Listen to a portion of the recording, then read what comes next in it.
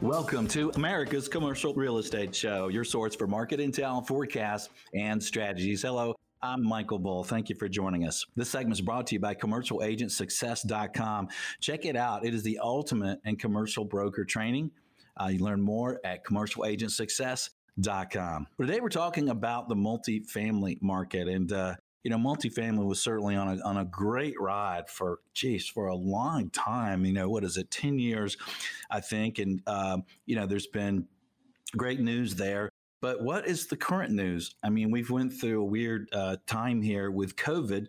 How is it impacting collections? How's it impacting values? How's it impacting tenant traffic? Well, let's learn some more from the experts. Please welcome my guest, Carl Whitaker. He's manager of market analytics with RealPage. Carl, good to see you again. Yeah, likewise. Always a pleasure. Thank you for reaching out and good to talk to you again.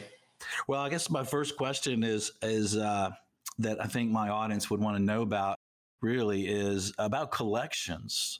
Here we are. It's close to the end of October. What are you seeing for collections around the country? Yeah, so in collections, we think I think generally the sentiment is just overall surprised that collections have held as steady as they have since March.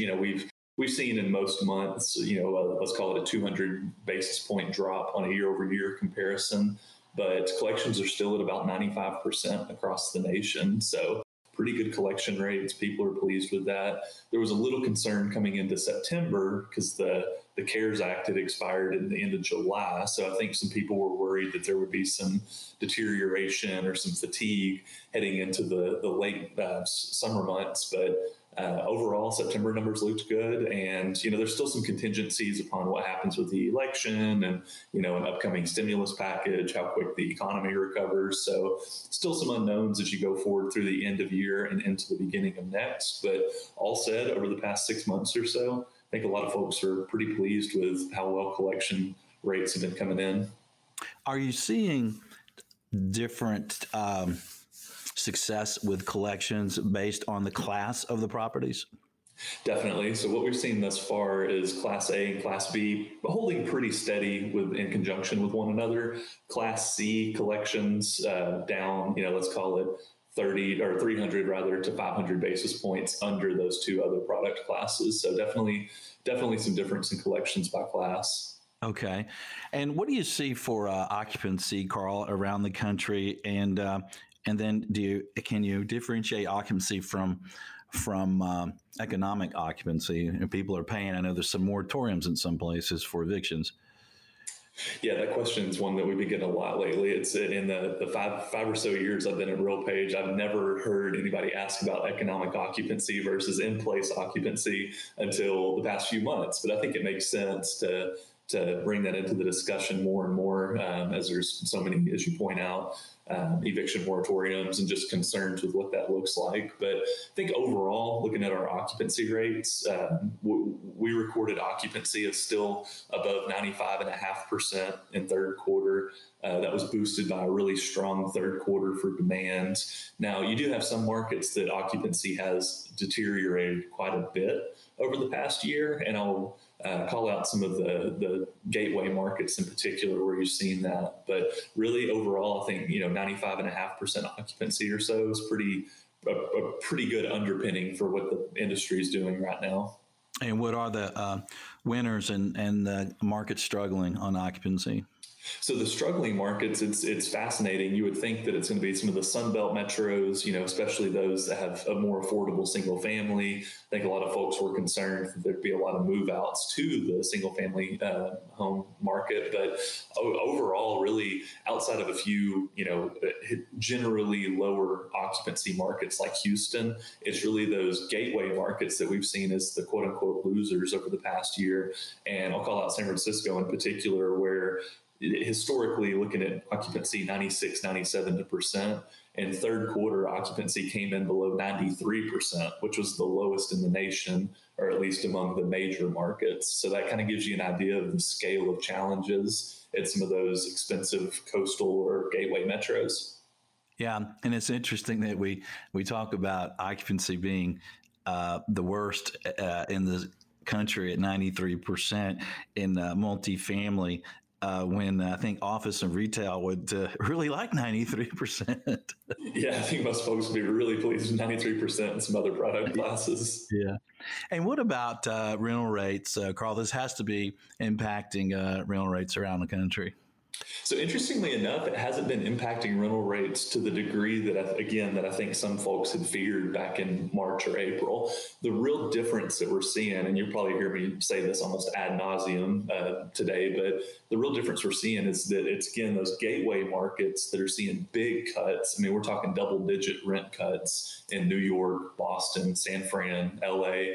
But when you look at the interior metros, particularly those in the Midwest and a lot of the less development burdened southern metros like Greensboro, Memphis, et cetera, we're actually seeing rents still being pushed at 2 to 3% year over year. So there's still rent growth in part of the country. Maybe that's not where it was the same time last year, but the overall U.S. rent growth is at negative 1% or so. If you take out the gateway metros, you're probably at positive 1% for the nation. So yeah.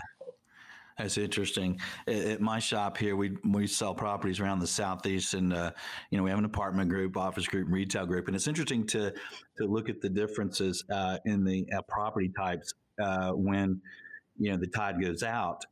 And one of the things that one of our clients once said that owned a lot of retail, office, and multifamily said, Michael. Office and retail get a little bit more complicated, but multifamily, hey, if the tide goes out, you lower the rents, keep your occupancy up. It's just real simple. Yeah. Well, let's talk about tenant demand. As we've went through some of these shutdowns around the country, a lot of markets have been opening up or are opened up. What are you seeing for tenant demand and traffic?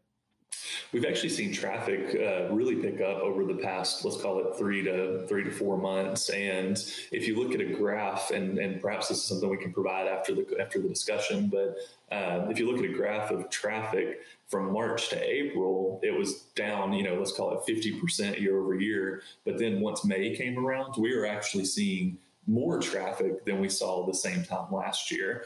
And as a matter of fact, in the third quarter, that translated to one of the strongest third quarters for demand that we've ever seen. Now, again, it's still, if you think of it as like a construction site and there's that big hole being filled from March to April, we're still not back to quote unquote ground level.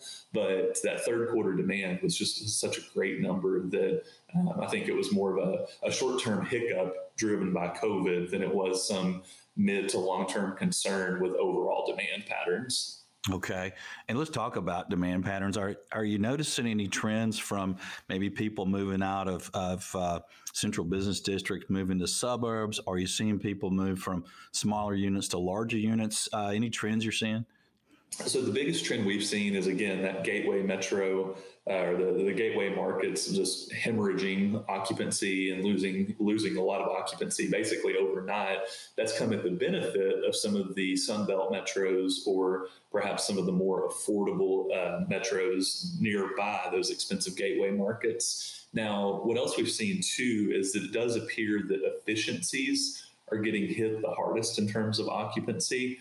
Now, we are seeing 2 and 3 bedrooms probably not getting quite the boost that some may have thought a few months ago, but generally speaking, 2s and 3s are holding on fairly well. 1 bedrooms is kind of a crapshoot. I think it really depends on the size of those 1 bedrooms.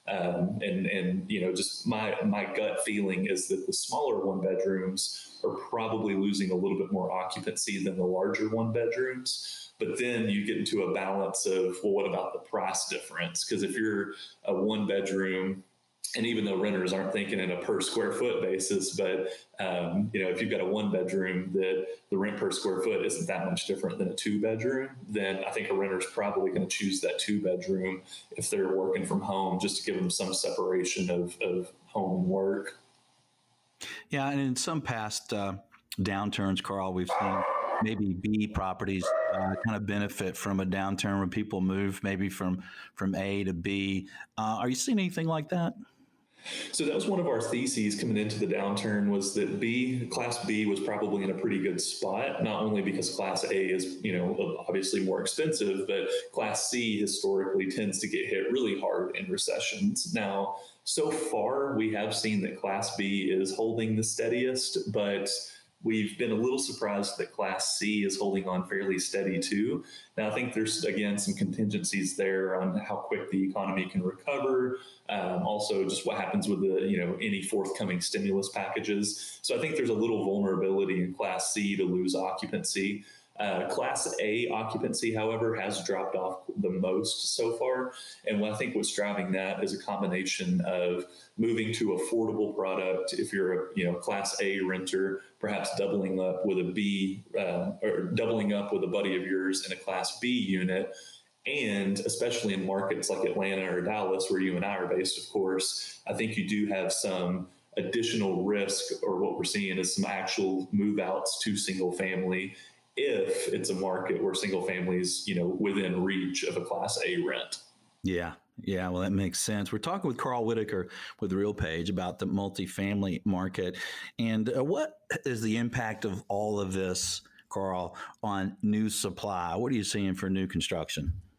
So amazingly, it looks like the construction pipeline is actually going to pick up over the next year. So as a third quarter, on a trailing 4-quarter basis, we had about 300,000 units deliver, and that's not terribly out of line with what we've seen over the past 4 or 5 years. But in over the next year in 2021, still having a hard time getting used to saying 2021. But in 2021, we're expecting over 400,000 new units to deliver across the nation. So there will be some supply delays. That number is going to fluctuate a little bit. But even if you used an assumption saying that just 10% of those units delay into 2022, you're still at 350, 360,000 units. So 2021 looks like a banner year for new supply. Now, beyond that, I think there's, again, going to be some questions with, is there more of an appetite for single family building? How does that impact multifamily building? Do rents stay compressed long enough that it doesn't justify new development? I think it'll be 2022, 2023 before we see if that actually plays out. But overall, I think developers feel good about the demand story for multifamily. So we're seeing overall supply hold pretty steady and, in fact, increase next year. Yeah. Well, that's interesting. Does that surprise you? It does. It definitely does. If you break it out on a market by market basis, it's a little less surprising because a lot of the markets that have been pretty solid thus far are some of the ones that see an uptick next year. The markets that I would be a little bit concerned about, however, would be some of those gateway markets. And I'm going to pick on Los Angeles real quick, where 2021 is going to have something like 18,000 new units delivered. The previous decade average in any given year was something like 7,000 units. So you've got 2 or 3 years worth of typical supply levels delivering in just 1 year in 2021. So those would be the markets that I'm a little concerned about. But yeah, I think just generally speaking, the fact that development hasn't yet pulled back is probably a little surprising considering the economic backdrop. Well, Los Angeles, they'll need the new supply. If they won the NBA title, and if they can win the World Series, there's going to be people who want to be in Los Angeles. Yeah, for sure. Well, how is all this impacting sales volume and cap rates?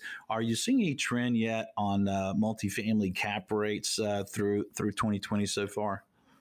It's funny you ask that, because if you look at you would think cap rates would be a function of demand and supply. How many people are looking to buy a unit or buy properties? How many people are looking to sell those? And what we're seeing is that the transaction volumes have gone down quite a bit year over year. You're looking at most markets down 30 to 40% in terms of total deals transacting, and then subsequently the dollar volume being transacted. But when you look at cap rates, they're still holding pretty stubborn at about what we've seen the past 3 or 4 years. Now, it's still a little early days to see if that'll start to decompress over the next few quarters. But overall, cap rates are about where they've been for the past 2 to 3 years now, even though sales volume has gone down about 30%. Mm-hmm. That's interesting. Well, what do you expect, Carl, for 2021? What sticks out in your mind that the apartment industry should think about related to anything we talked about today? So we just went through our most recent round of forecast updates, and something that was maybe a little surprising to me, but I think makes sense based off that third quarter demand number, is we're actually forecasting most markets to return to positive rent growth by the end of next year. Now, there are a few trouble spots: New York, LA, Orlando. Some of these markets that either are expensive or markets that have perhaps even more pronounced economic challenges. Some of those we have in negative territory, let's call it through the first part of 2022. But generally speaking, most markets should return into positive rent change on a year-over-year basis, at least by the end of next year. We think occupancy holds pretty steady. Again, I think I've used this example before, but had somebody told you 10 years ago that apartment occupancy would be at 95% plus in a recession, and considering the fact that 2.3 million units have been delivered over that decade, somebody would have escorted you out of the room. Nobody would have believed you. But, we're still forecasting occupancy to hold at, let's call it 94.5%, 95%, and rent change slowly, but eventually returning into positive territory by the end of next year. Yeah, they really would have carried you out of the room if you also added pandemic, world shutdown, huge unemployment. What? No, you're crazy. Get out of here, right? All right. Well, Carl, great information as usual, sir. Thank you for joining us. Perfect. Thanks, Michael. Always a pleasure. If you'd like some more information, check out realpage.com/analytics. There's some more information. Hey, thank you for joining us around the country. Let us know what you think. We appreciate hearing from you and connecting with you on your favorite social media. So until next week, be sure that you always lead, learn, and laugh, and join us for America's Commercial Real Estate Show.